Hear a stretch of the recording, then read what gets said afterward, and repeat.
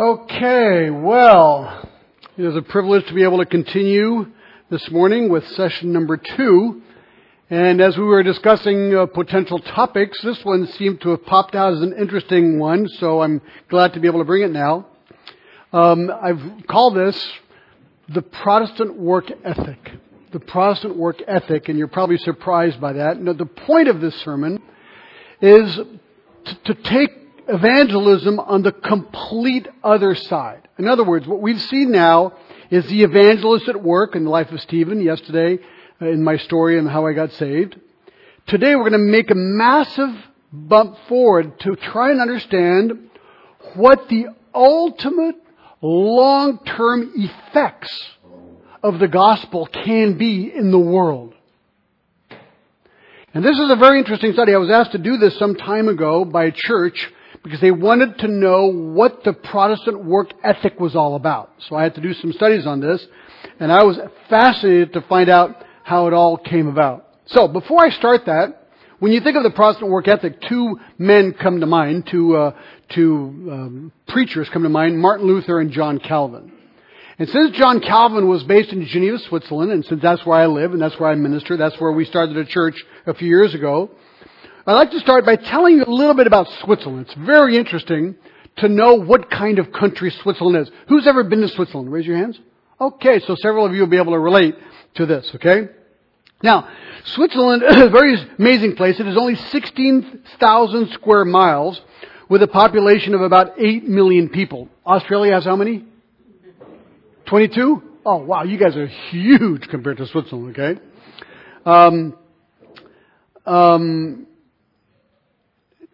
Switzerland has a lot of things it's known for. Let me just give you examples. Watches, right? Who's got a Swiss watch? Okay, all right, no problem. Who's got a Chinese watch? All right, okay. So Switzerland does have some competition, okay?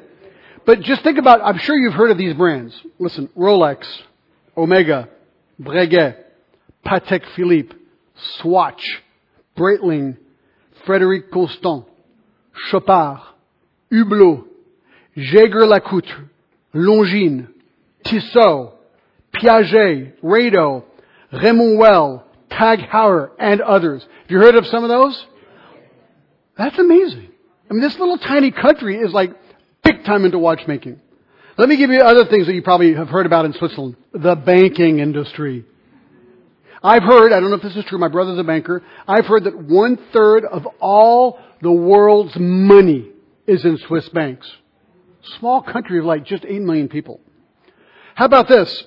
The Swiss franc. I just read this morning, this day before yesterday, if the Brexit happens, if England pulls out of the European community, they are predicting that the Swiss franc will get even stronger as a refuge currency, which means that today you are welcome to come and put your money into Switzerland. Suppose you have 1,000 Swiss francs. You can put your money in a bank, and 1 year later, you are guaranteed 999 francs back. You invest at loss. That's how strong Switzerland is. People would rather put their money in a strong currency and lose than put it in some currency like the dollar and don't know what happens tomorrow. Really true. Okay, let me tell you other things about Switzerland. Chocolate. Oh, I think we like chocolate here, okay? Have you heard of these brands? Caillé. Sorry, in English. Caillé. Okay, I don't know. Suchard. Lindt. Amen. Can I hear an amen for Lindt? Okay. How about Frey? Okay, I'll bet you know this one. Toblerone. Oh yeah. Oh, that's a louder amen. Okay. How about Nestle? Okay, I can hear an amen, okay? You've probably never heard of this one. Fabergé. You have? Wow. Okay, so we have Fabergé in New Zealand. In Australia. Okay, let me give you another one. Cheese fondue. Oh man, Switzerland has some major cheese fondue. How about the Alps? The Matterhorn. How about yodeling? That's pretty Swiss, isn't it? Yeah. How about flag throwing? You ever seen those Swiss people throwing their flags? You ever seen that? Well, that's kind of Swiss. Technology. Switzerland, very, very big into machine precision, industrial precision machines. Did you know that the little country of Switzerland has had 113 Nobel Prize winners? How about, did you know that the Pope in Rome has a special guard? This guard, you know who they are? The Swiss Guard. Do you know why? Because in the Middle Ages, when they got those guys on, the Swiss Guards, they were like the Green Berets of the world. They were the deadliest, the greatest, protectors, killers, I don't know, whatever you want to call them, the Rambos of the time. So the Pope got them. That was a good move on his part, probably, okay? How about Bertrand Piccard? Have you heard that guy? You know what he just did? He's got that electric plane, or whatever it is. It's, the plane with, just energy, no fuel. And he just went around the world. He's a really amazing guy. He's a Swiss guy. How about this name? I'm all telling you about Switzerland here, okay? You ever heard of a guy called Roger Federer? Isn't that amazing? The best tennis world player is a Swiss guy. Well, maybe he's not best right now. I don't know. Do you know, how about the United Nations? They are headquartered in Geneva, Switzerland.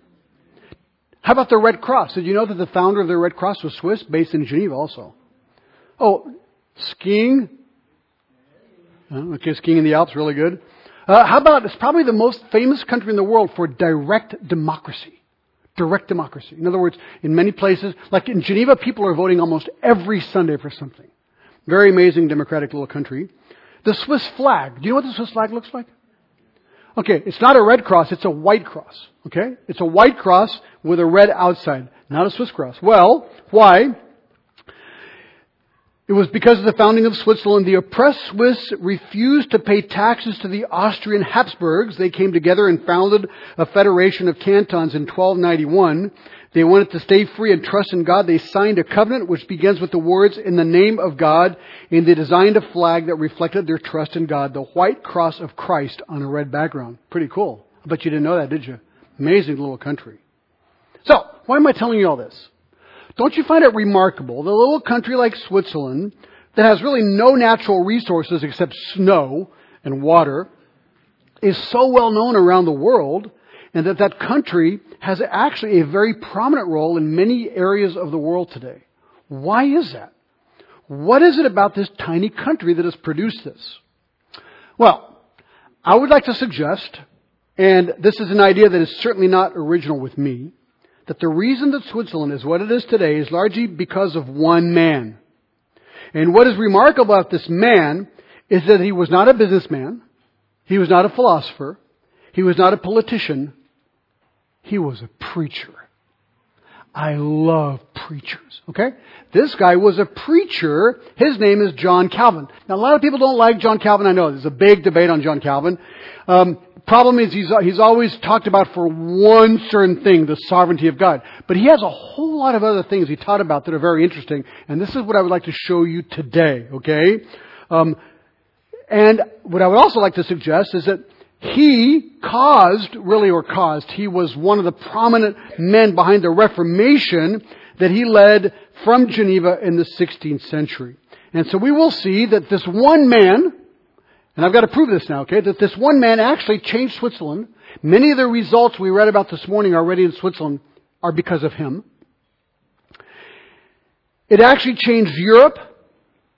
It changed America, and ultimately it actually changed the world in many, many areas. So that's what I would like to try and show you this morning. Now that I gave you the proposition, I got to prove it. So I hope I'll be able to do that, okay? It's a fascinating story that is, that hopefully will inspire us all, and that we will see the result, long-term result, of being faithful at proclaiming the gospel. God really used him. Now, the Lord used John Calvin in many ways. And there's a little book called The Legacy of John Calvin, His Influence on the Modern World by David Hall. And he develops a lot of these points I'm going to bring up today and several other books, but especially on the issue of the Protestant work ethic. So I'm going to zero in today just on this one issue, the Protestant work ethic. Is that a term that you're familiar with? You've heard this before, the Protestant work ethic. How Protestants work hard and create industry. And you'll see how all this fits together as we go. Hall and Burton say this, quote, John Calvin made one of his most enduring contributions as he paved the way for modern market-based business practices, which is referred to as the Protestant work ethic. Even his enemies, the number one enemies of John Calvin were obviously the Catholic Spaniards. They expressed, or a Catholic Spaniard expressed his impact in these bitter words referring to the Protestant work ethic. He said, heretics, talking about Protestants, heretics facilitate the trade spirit. So the Catholics were saying this about the heretic Protestants, they facilitate the trade spirit. So even the Catholics realize, wow, the Protestants have something going for them. They facilitate the trade spirit. So as that an introduction, let me just give you a few basic points. I don't have a PowerPoint, but this hopefully will be simple to follow. First of all, let's define the Protestant work ethic. Let's define it. The phrase the Protestant work ethic, also sometimes referred to as the Puritan work ethic, was initially coined in 1904 by Max Weber in a book called The Protestant Ethic and the Spirit of Capitalism. To sum things up, Weber simply noticed through observation as he looked through history that the most prosperous countries in Europe in the late 1800s were the northern Protestant countries. Those countries that received the Reformation. He concluded that capitalism in these northern countries evolved when the Protestant ethic taught by John Calvin influenced Protestants to engage in the secular work world by developing their own businesses and engaging in trade. So to define things, capitalism is defined as an economic system in which trade, industries, and the means of production are largely and entirely privately owned. That's capitalism, private ownership, and operated for profit. Opposed to socialism, which speaks of social ownership, or communism, which speaks of common ownership. So Max Weber went too far.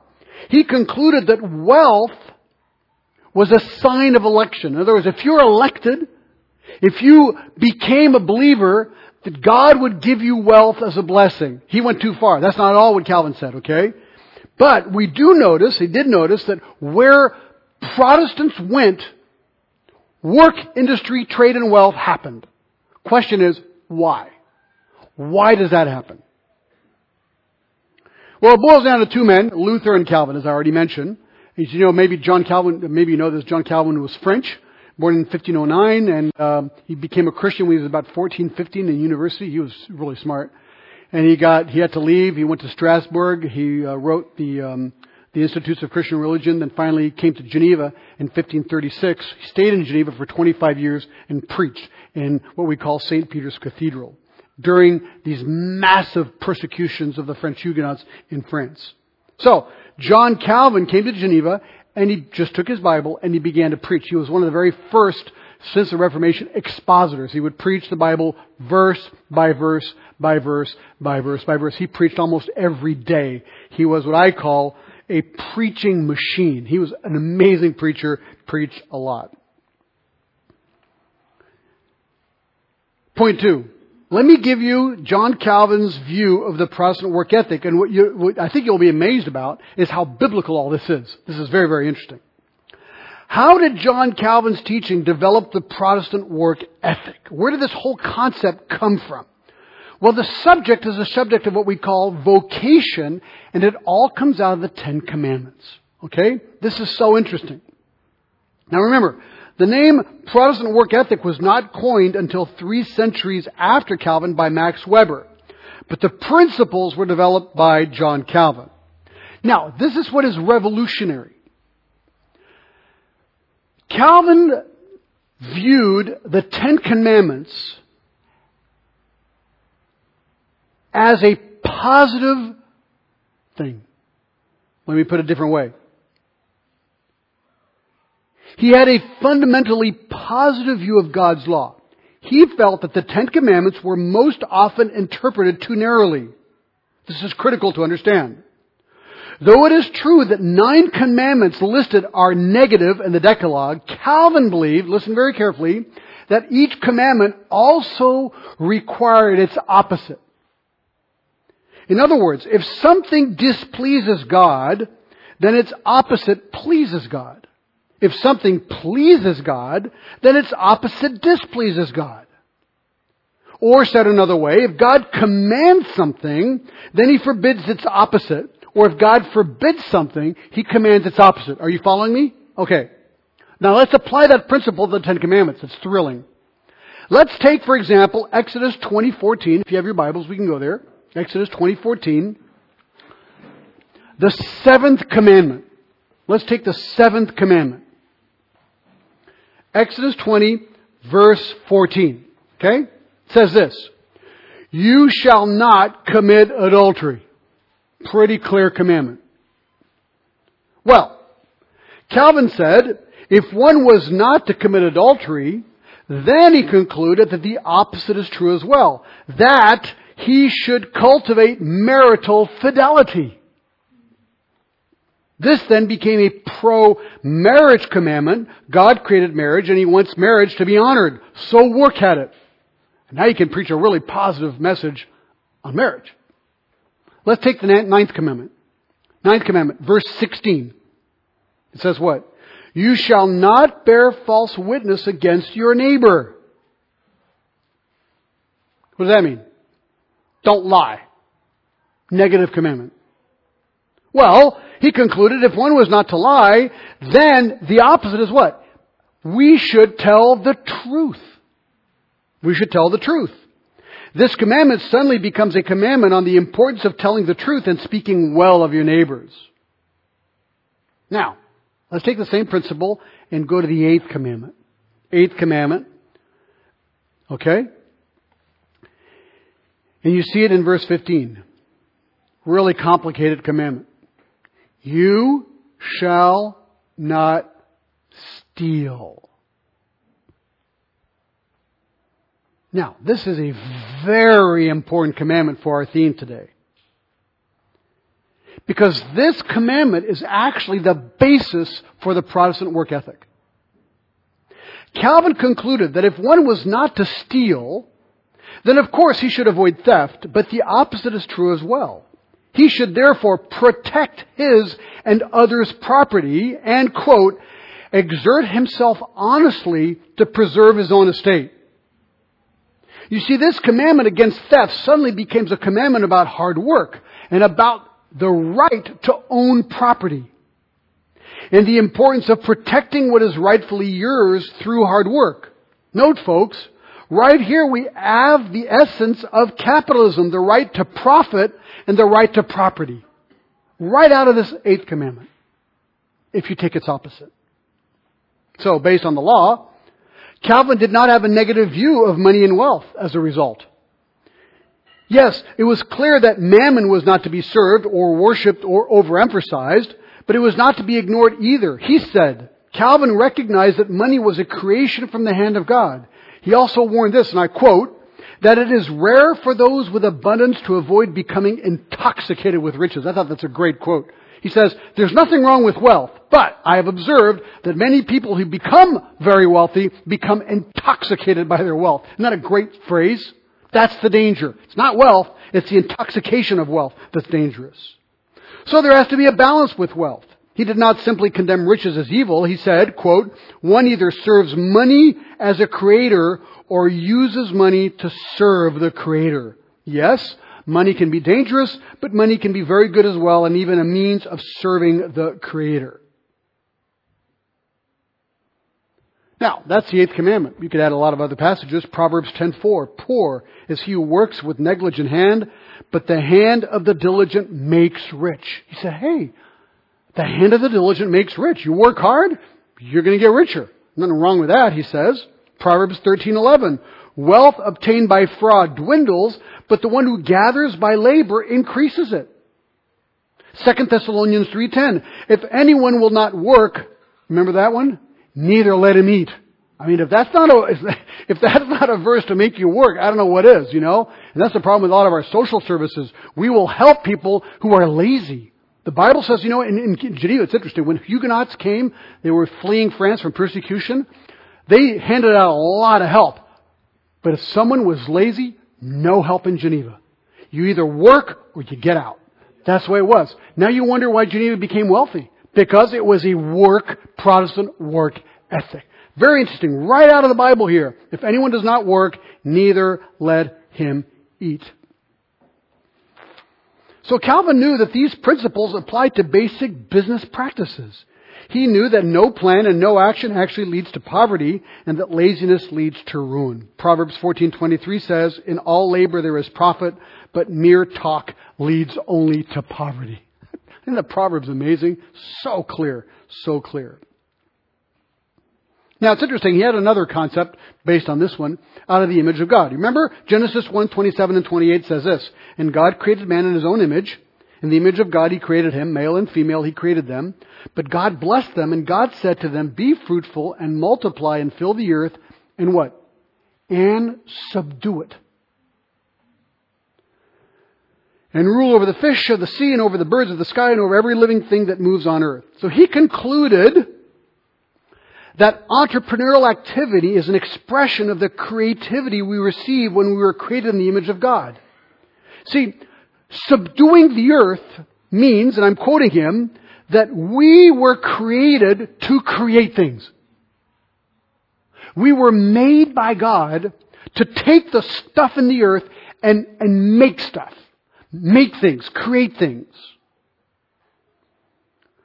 Wealth is nothing less than a providential creation from God to be enjoyed and shared. So Calvin understood that as humans breathe, they are also producing. They are devising. They are repairing. They are creating. All that out of the 8th commandment, "Thou shalt not steal." Now let's go on. Let's go to the 10th commandment. This is really interesting. Verse 17. "You shall not covet your neighbor's house. You shall not covet your neighbor's wife, or his male servant, or his female servant, or his ox, or his donkey, or anything that belongs to your neighbor." Don't covet. So verse compares coveting and contentment. Coveting and contentment. Again, this is a negative commandment. It's a reminder that we ought not to covet what belongs to our neighbor. So we're not supposed to covet his house, his wife, servant, his ox, his donkey, or anything that belongs to your neighbor. So, if you these days have been coveting the ox of your neighbor, that's bad, okay? Don't covet his ox. But now let's look at the positive. See, every commandment has a positive, right? So if I'm not to covet these things, that means I'm actually supposed to honor the fact that my neighbor owns these things, and I must do all that I can to help him protect what belongs to him. I need to help him protect his estate. That also hugely promotes the right to private property. If I am not to covet my neighbor's house, that means I am allowed to own my own house and preserve it as mine. That's okay. And my neighbor is called to honor and respect what is mine. See, this gives you a very, very positive outlook on private property. In fact, I'm allowed to own a house, my own wife, that's really good, my own servant, my own oxen, my own donkeys, basically anything. I'm not to covet what belongs to another, but I'm allowed to own my own property. But it's not over. I hope this is interesting to you. To me, it's fascinating. Let's go to the 4th commandment. 4th commandment. Verse 8. Look at this. "Remember the Sabbath day to keep it holy." Now, this commandment brings up a whole other aspect of the Protestant work ethic. It's what we call the sacredness of ordinary work. Okay, the commandment says what? Remember the Sabbath day to keep it holy. Prior to Calvin, the Catholic Church had basically divided work into 2 categories, sacred and secular. Sacred and secular. The call of God, they said, was reserved only for the clergy. You are called to the ministry. This is actually a mistake we still make today, you know. Someone is being ordained and going into the ministry, we say, you are being called to the ministry. All you other people aren't. Really? That's actually a mistake. I mean, we know what we're saying. We're saying you're being called to vocational ministry. I spoke at this at the school yesterday, okay? So we understand. When we talk about call, we're saying that some are called to to be paid to be professional ministers, which is okay. But actually, Calvin is saying, no. The Catholic Church is really them. They created this difference between sacred and secular. Therefore, they considered that work was simply ordinary work. They had a very low view of work as a result, because the sacredness of the call to the priesthood, that was from God. The rest of the stuff was just like ordinary work. But Luther and Calvin changed that. According to Calvin, the fourth commandment clearly taught the necessity to rest on the Sabbath day. But it did not stop there. The fourth commandment also taught its opposite. Namely, if you're supposed to rest, what's the opposite? You got it. If you're supposed to rest on the Sabbath day, that's one day. There's 6 other days. What are you supposed to do on those 6 days? Work. It's as simple as that. He thought, wait a minute. Does this apply only to the clergy?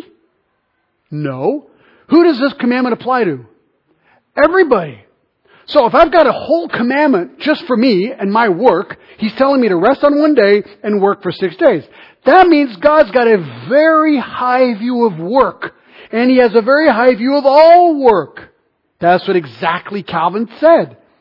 People, it's just what we call the dignity of ordinary work. We are all called to work, no matter what our work is.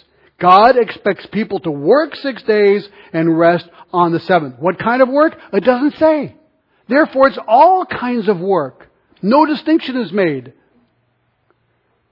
And you see, God could have made the entire universe in a second, but He didn't. He made it in 6 days and rested on the 7th. Have you ever thought about that? God could have made all of this like that. He didn't.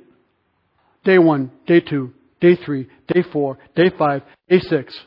That's a long time. I mean, we know Jesus created water and wine, fish and bread, and it's like instantly. He created wine instantly. Why did it take God 6 days to do that? To teach us a lesson.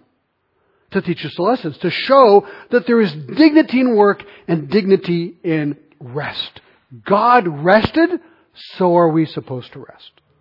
Suddenly, this is so interesting, all work is considered a call from God. All types of work are implied in the fourth commandment. Work is not evil. It is a necessity filled with dignity. You see, Calvin elevated the discipline of lawful vocations to the status of holy calling. Very, very important what I'm going to say now. This is a new understanding in the dignity of work that was so different from the Catholic Church and which really changed the world. There was now a sacred element to ordinary vocation. One could now be called to be a doctor, called to be a lawyer, called to be a teacher, called to be an entrepreneur, a printer, a farmer, a government official, a merchant, or whatever. Suddenly all business and commerce was elevated and honored, unless of course it was somehow immoral. All vocations were considered lawful and good, just as much as that of a clergyman or a pastor or a preacher or a deacon. Business, commerce, industry were heightened by Calvin's principles, and those who adopted these became leaders of modern enterprise. See, suddenly, money is not bad. Suddenly, business is not bad. Suddenly, hard work is not bad. We knew that in the Bible, but it had to be brought out during the Reformation in contrast with the Catholic Church's view of this. But he went further still, Calvin. He contended that since God reigns everywhere, He is omnipresent, His followers should be entrepreneurs in every strategic institution. He says, guys, go work everywhere. No area should be avoided. For example, government, civil society, commerce, media, law, education, the church, even in the arts. No vocation is better or worse than another. These folks are the foundation principles behind the Protestant work ethic. Remember 1 Corinthians 10:31? Whether you eat or drink or whatever you do, do all to the glory of God. That includes your work. Whatever God has called you to do, that is a high, high dignity as far as the call of God in work. Point 3. You following? Okay. Luther's view of the Protestant work ethic. And you'll see how all this is linked to the gospel in just a minute, okay? I was inspired here by a man named Tim Keller. He's a pastor of Redeemer's Church in New York. And he talks a lot about Luther and his his perception of work.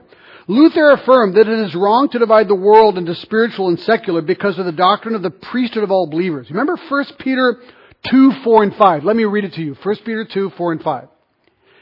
And coming to him, as to a living stone rejected by men, but choice and precious in the sight of God, you also as living stones, listen, are being built up as a spiritual house for a holy priesthood, to offer up spiritual sacrifices acceptable to God through Jesus Christ.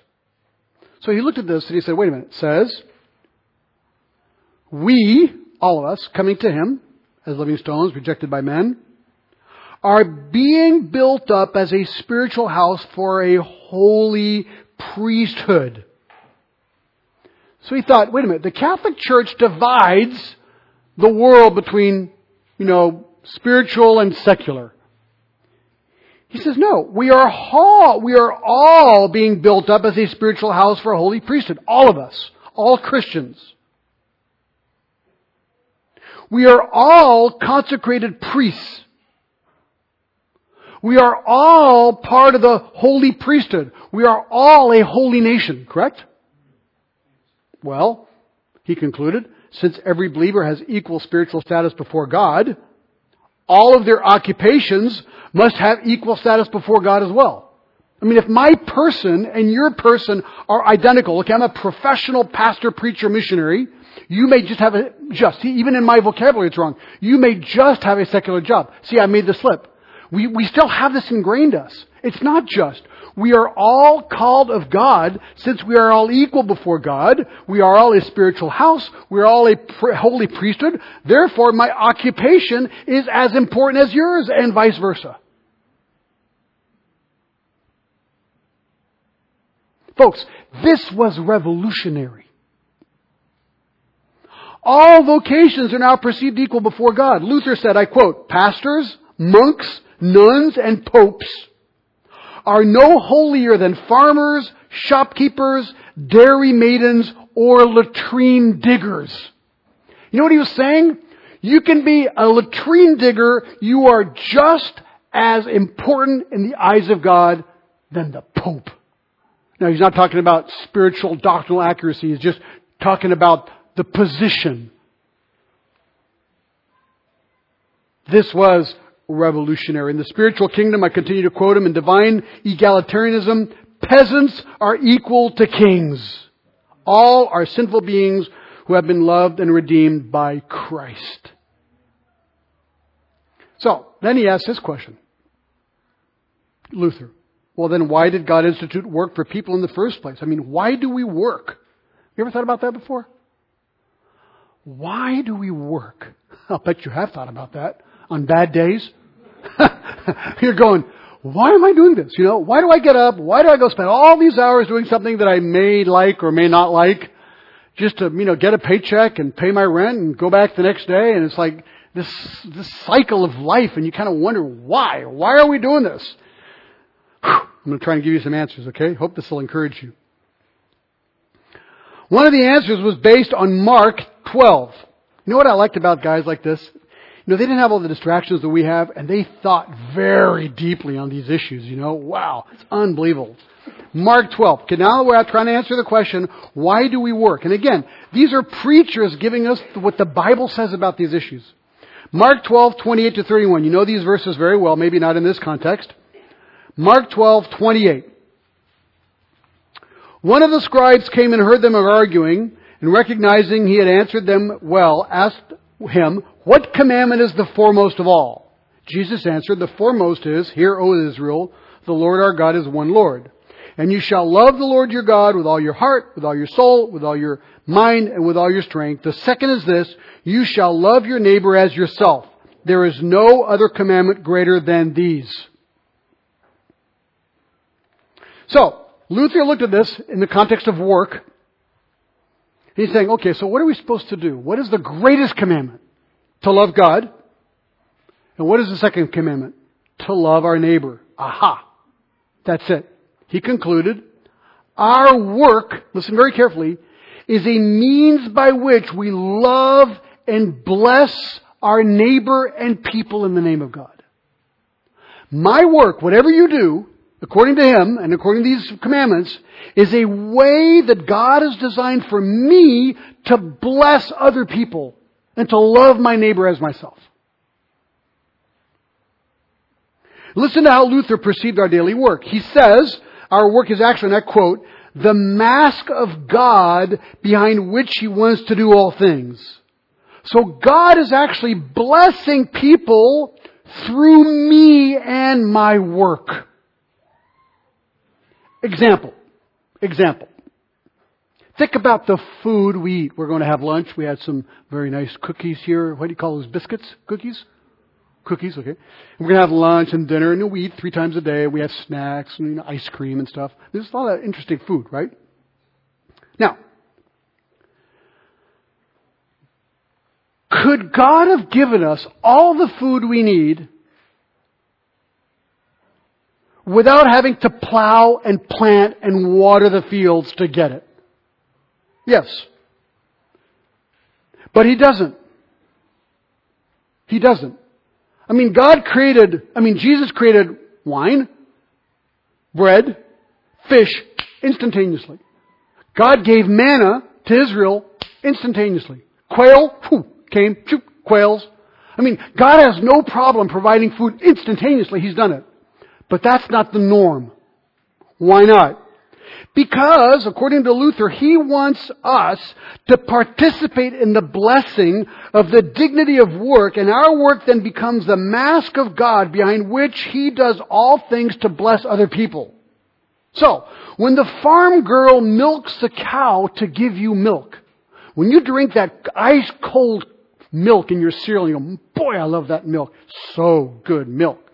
Well, the person, he says, the farm girl who gave you the milk is God's way of giving you milk. He did not have to use her, but He does. He provides the milk through her work, through the cow also that produces it, okay? But He produces and provides you milk through her work. God is using her to bless you. When farmers grow wheat, when bakers bake bread, bake it, when the transporter transports it, when the grocer sells it, God does not have to do it that way, but He does. God could have just plopped it into our plates. He could have designed it where we say, okay, Lord, it's lunchtime, here's my plate, boom, the food appears. He could have done it that way for each one of us. Hey, what do you want today? I'd like roast beef and corn on the cob. Boom, appeared. He could have done it that way, but He doesn't do it that way. Because He wants people to be used in their work to bless other people. According to Him. So when the baker and the farmer work, they are God in disguise. They are the masks of God. God is loving you and distributing gifts through work. You are, in a sense, acting in the place of God as we bless people through our work. He has a whole thing on birthing, like putting babies in the world. This is really interesting. Luther says, God could have made it that every human being came instantly and directly into life from dust. He did it like that for Adam. We could have just said, God, we'd like a baby. Okay, take a piece of dust, put it here, boom, person. He could have done it that way, right? That's not how it works. That is not the way it's done today. Okay?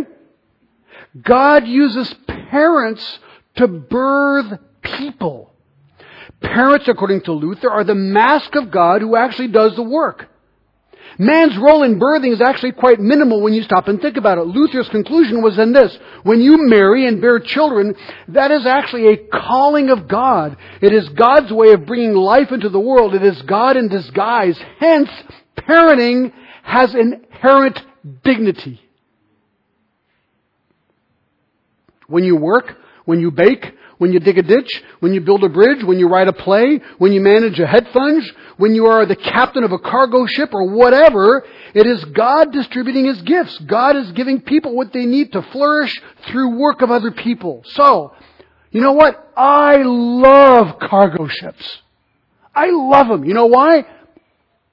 Because they brought me my iPhone from somewhere.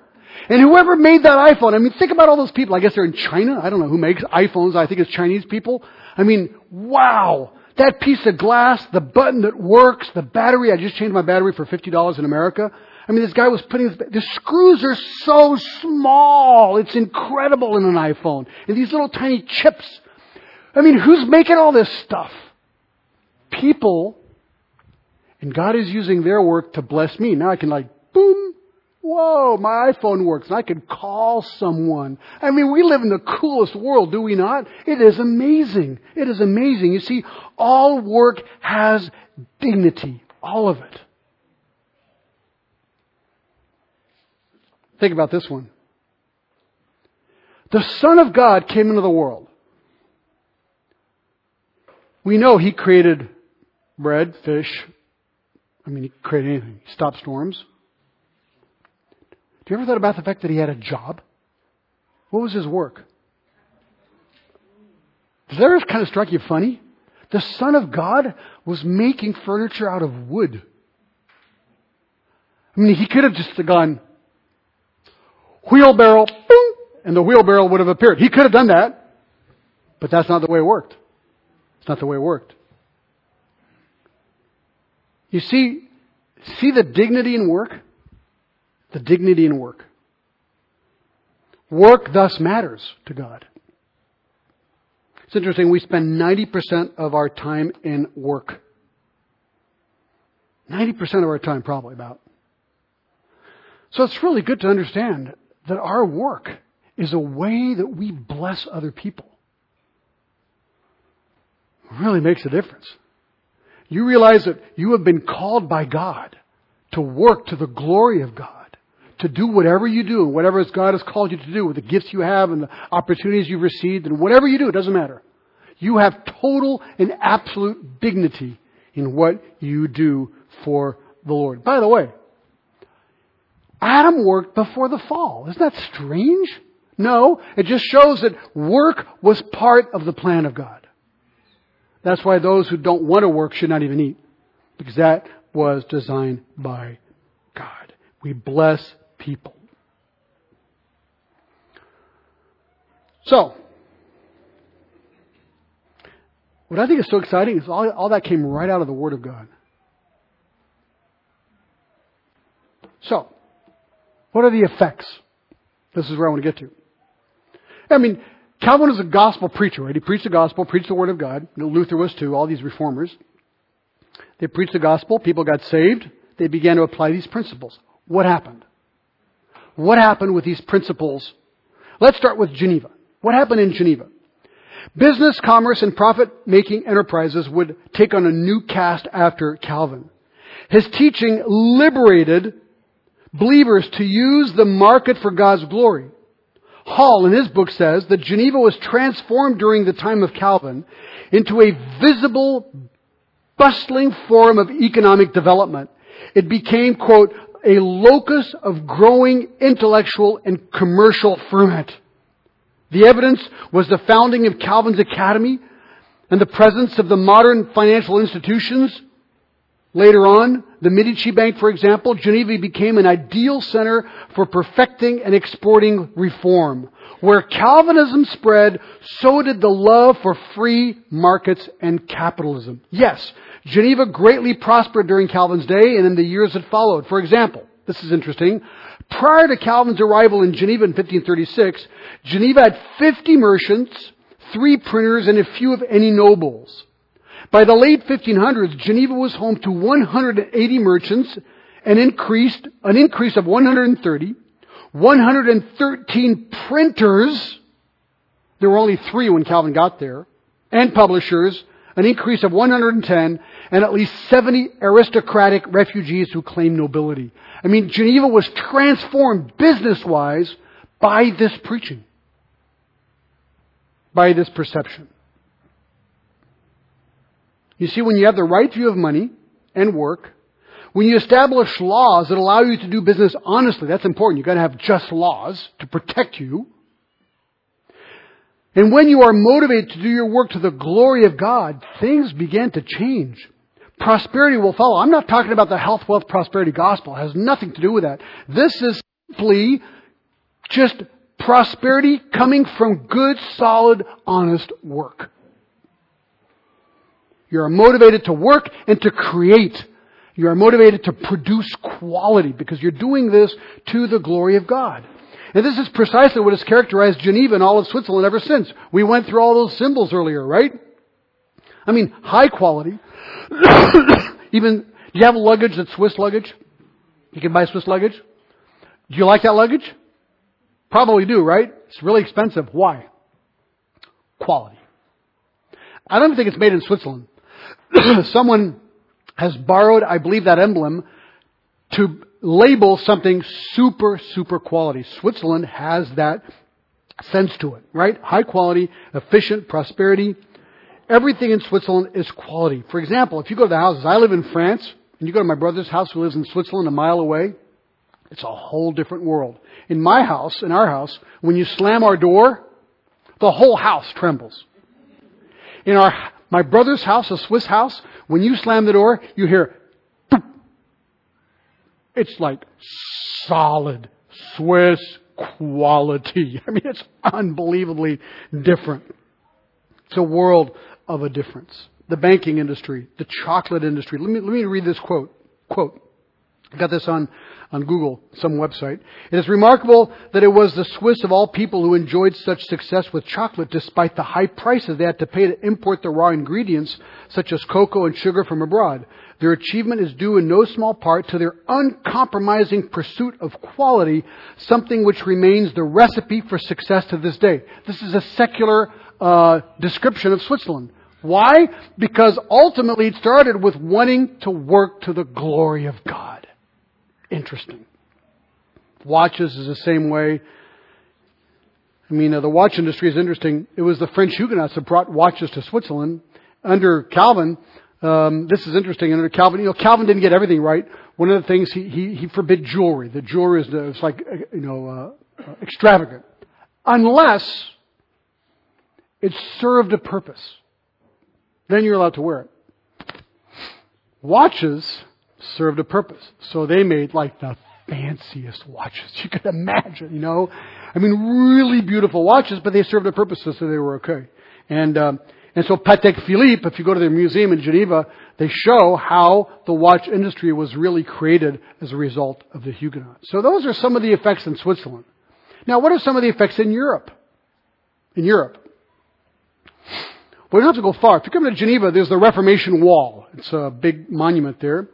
And on this wall, there are 8 bas-reliefs, kind of carvings, that represent what happened as a result of the gospel being proclaimed by Calvin around the world.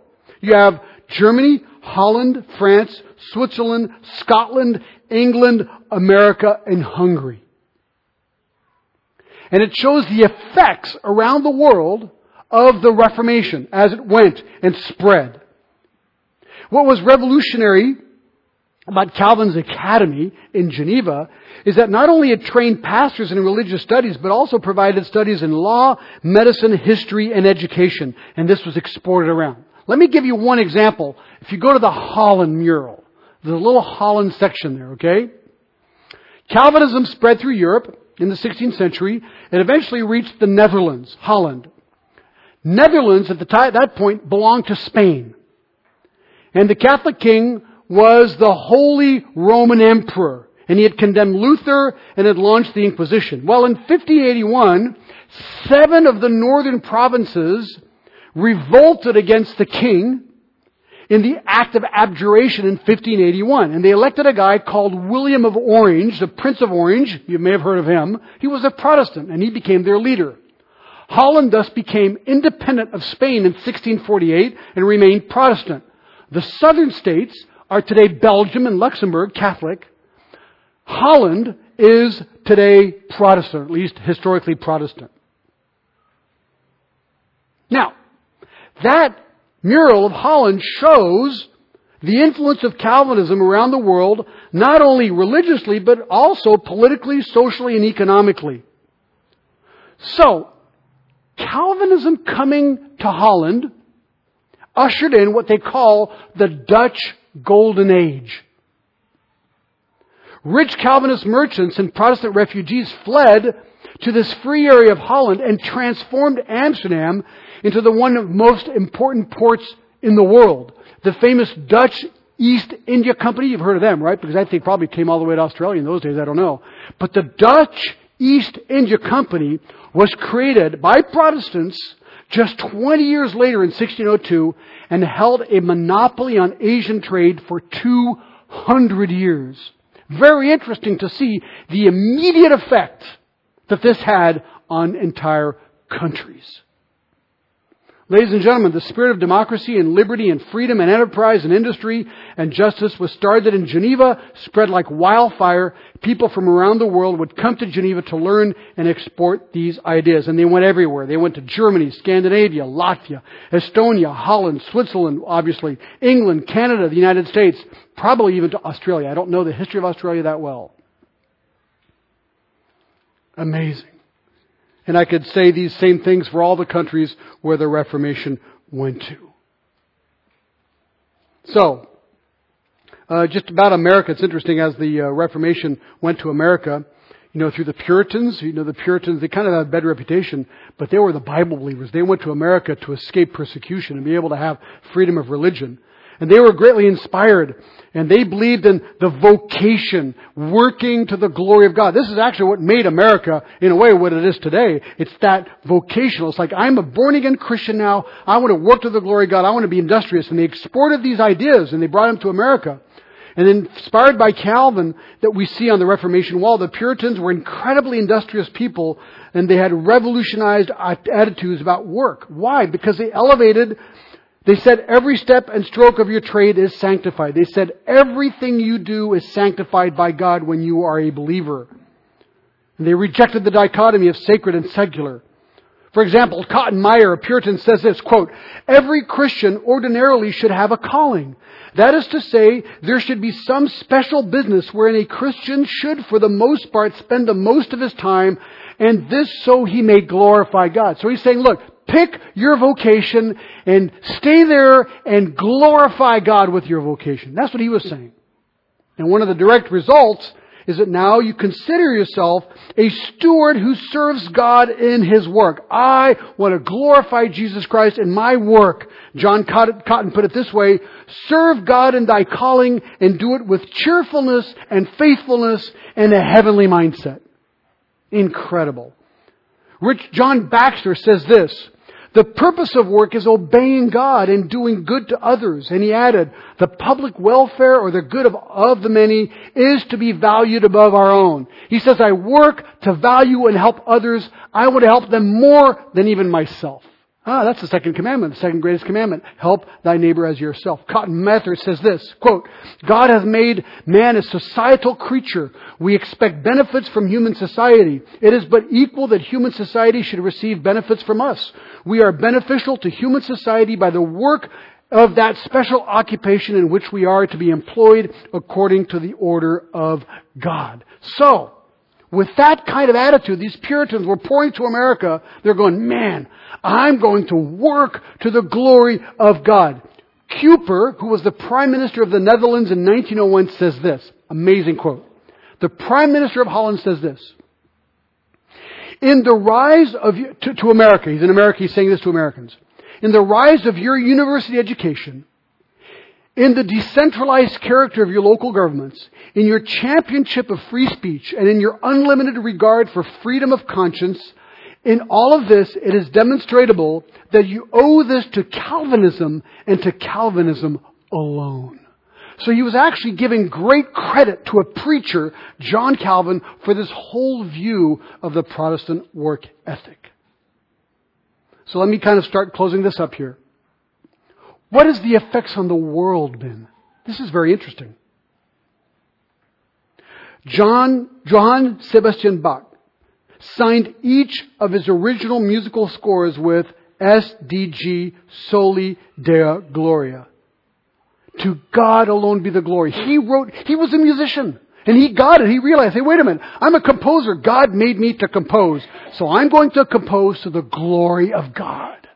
Wow, I got chills just thinking about this. So exciting. So he glorified God with his music. Rembrandt glorified God with his art. He said, I'm a painter. God made me a painter. I'm going to glorify God and paint to the glory of God. Milton glorified God with his poetry. Alpheus glorified God with his political theory. Grotius glorified God with his thinking on international law. Adam Smith glorified God in his development of economics. David Hall says, Calvin's thoughts seem to unleash development and progress in numerous vocations in life. You see, in whatever area you are working in, you can glorify God in it. Recently I was looking at this thing called the Legatum Prosperity Index for 2014. You probably never heard of it. I've never heard of it either. It's a study on the rates and the prosperity of different countries around the world. Okay? Their overall prosperity, economy, entrepreneurship, governance, education, and other factors of wealth. Number 1 on the list. This is the best of all. Are you ready? Norway. Number 2, Switzerland. Number 3, this will blow you away, New Zealand. Sorry about that. I don't know what to say about that. Okay, wait. You do show up on the list. Hold on just a second, okay? Yeah, recount, exactly.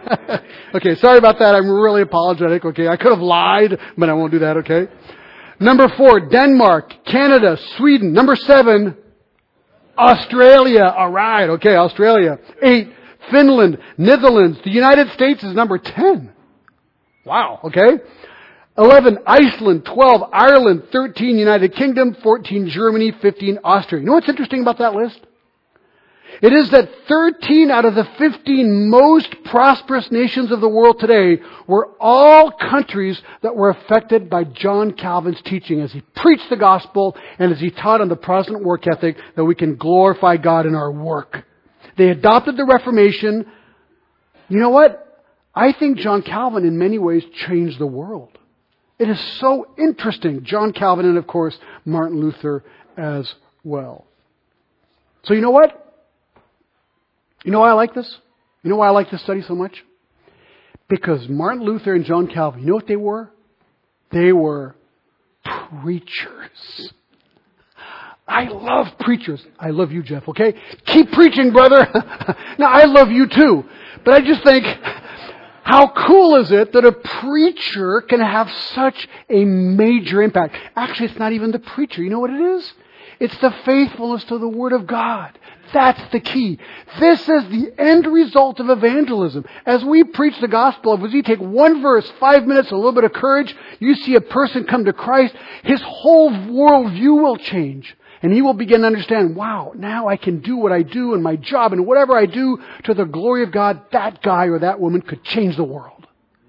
They could literally change the world. It's happened before. Why won't it happen again?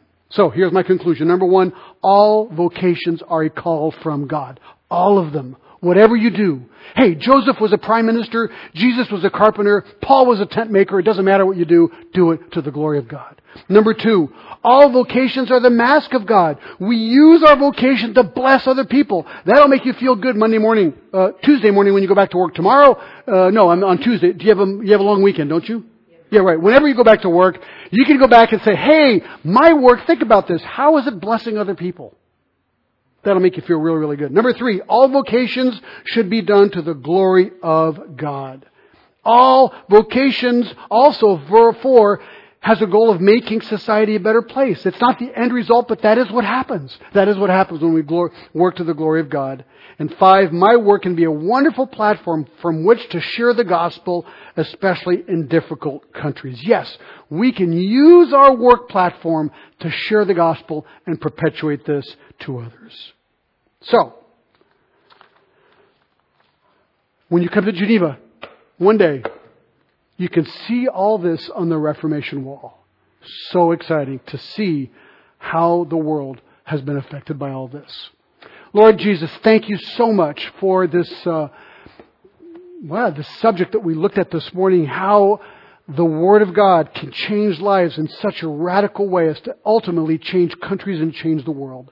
Lord, this should be a great encouragement for us to continue to proclaim the gospel, knowing that you are working in the lives of those who come to Christ. They will find dignity in their work. They can proclaim the gospel, and we can see our nations continue to be changed until your return. We love you and thank you in Jesus' name. Amen. Thank you very much.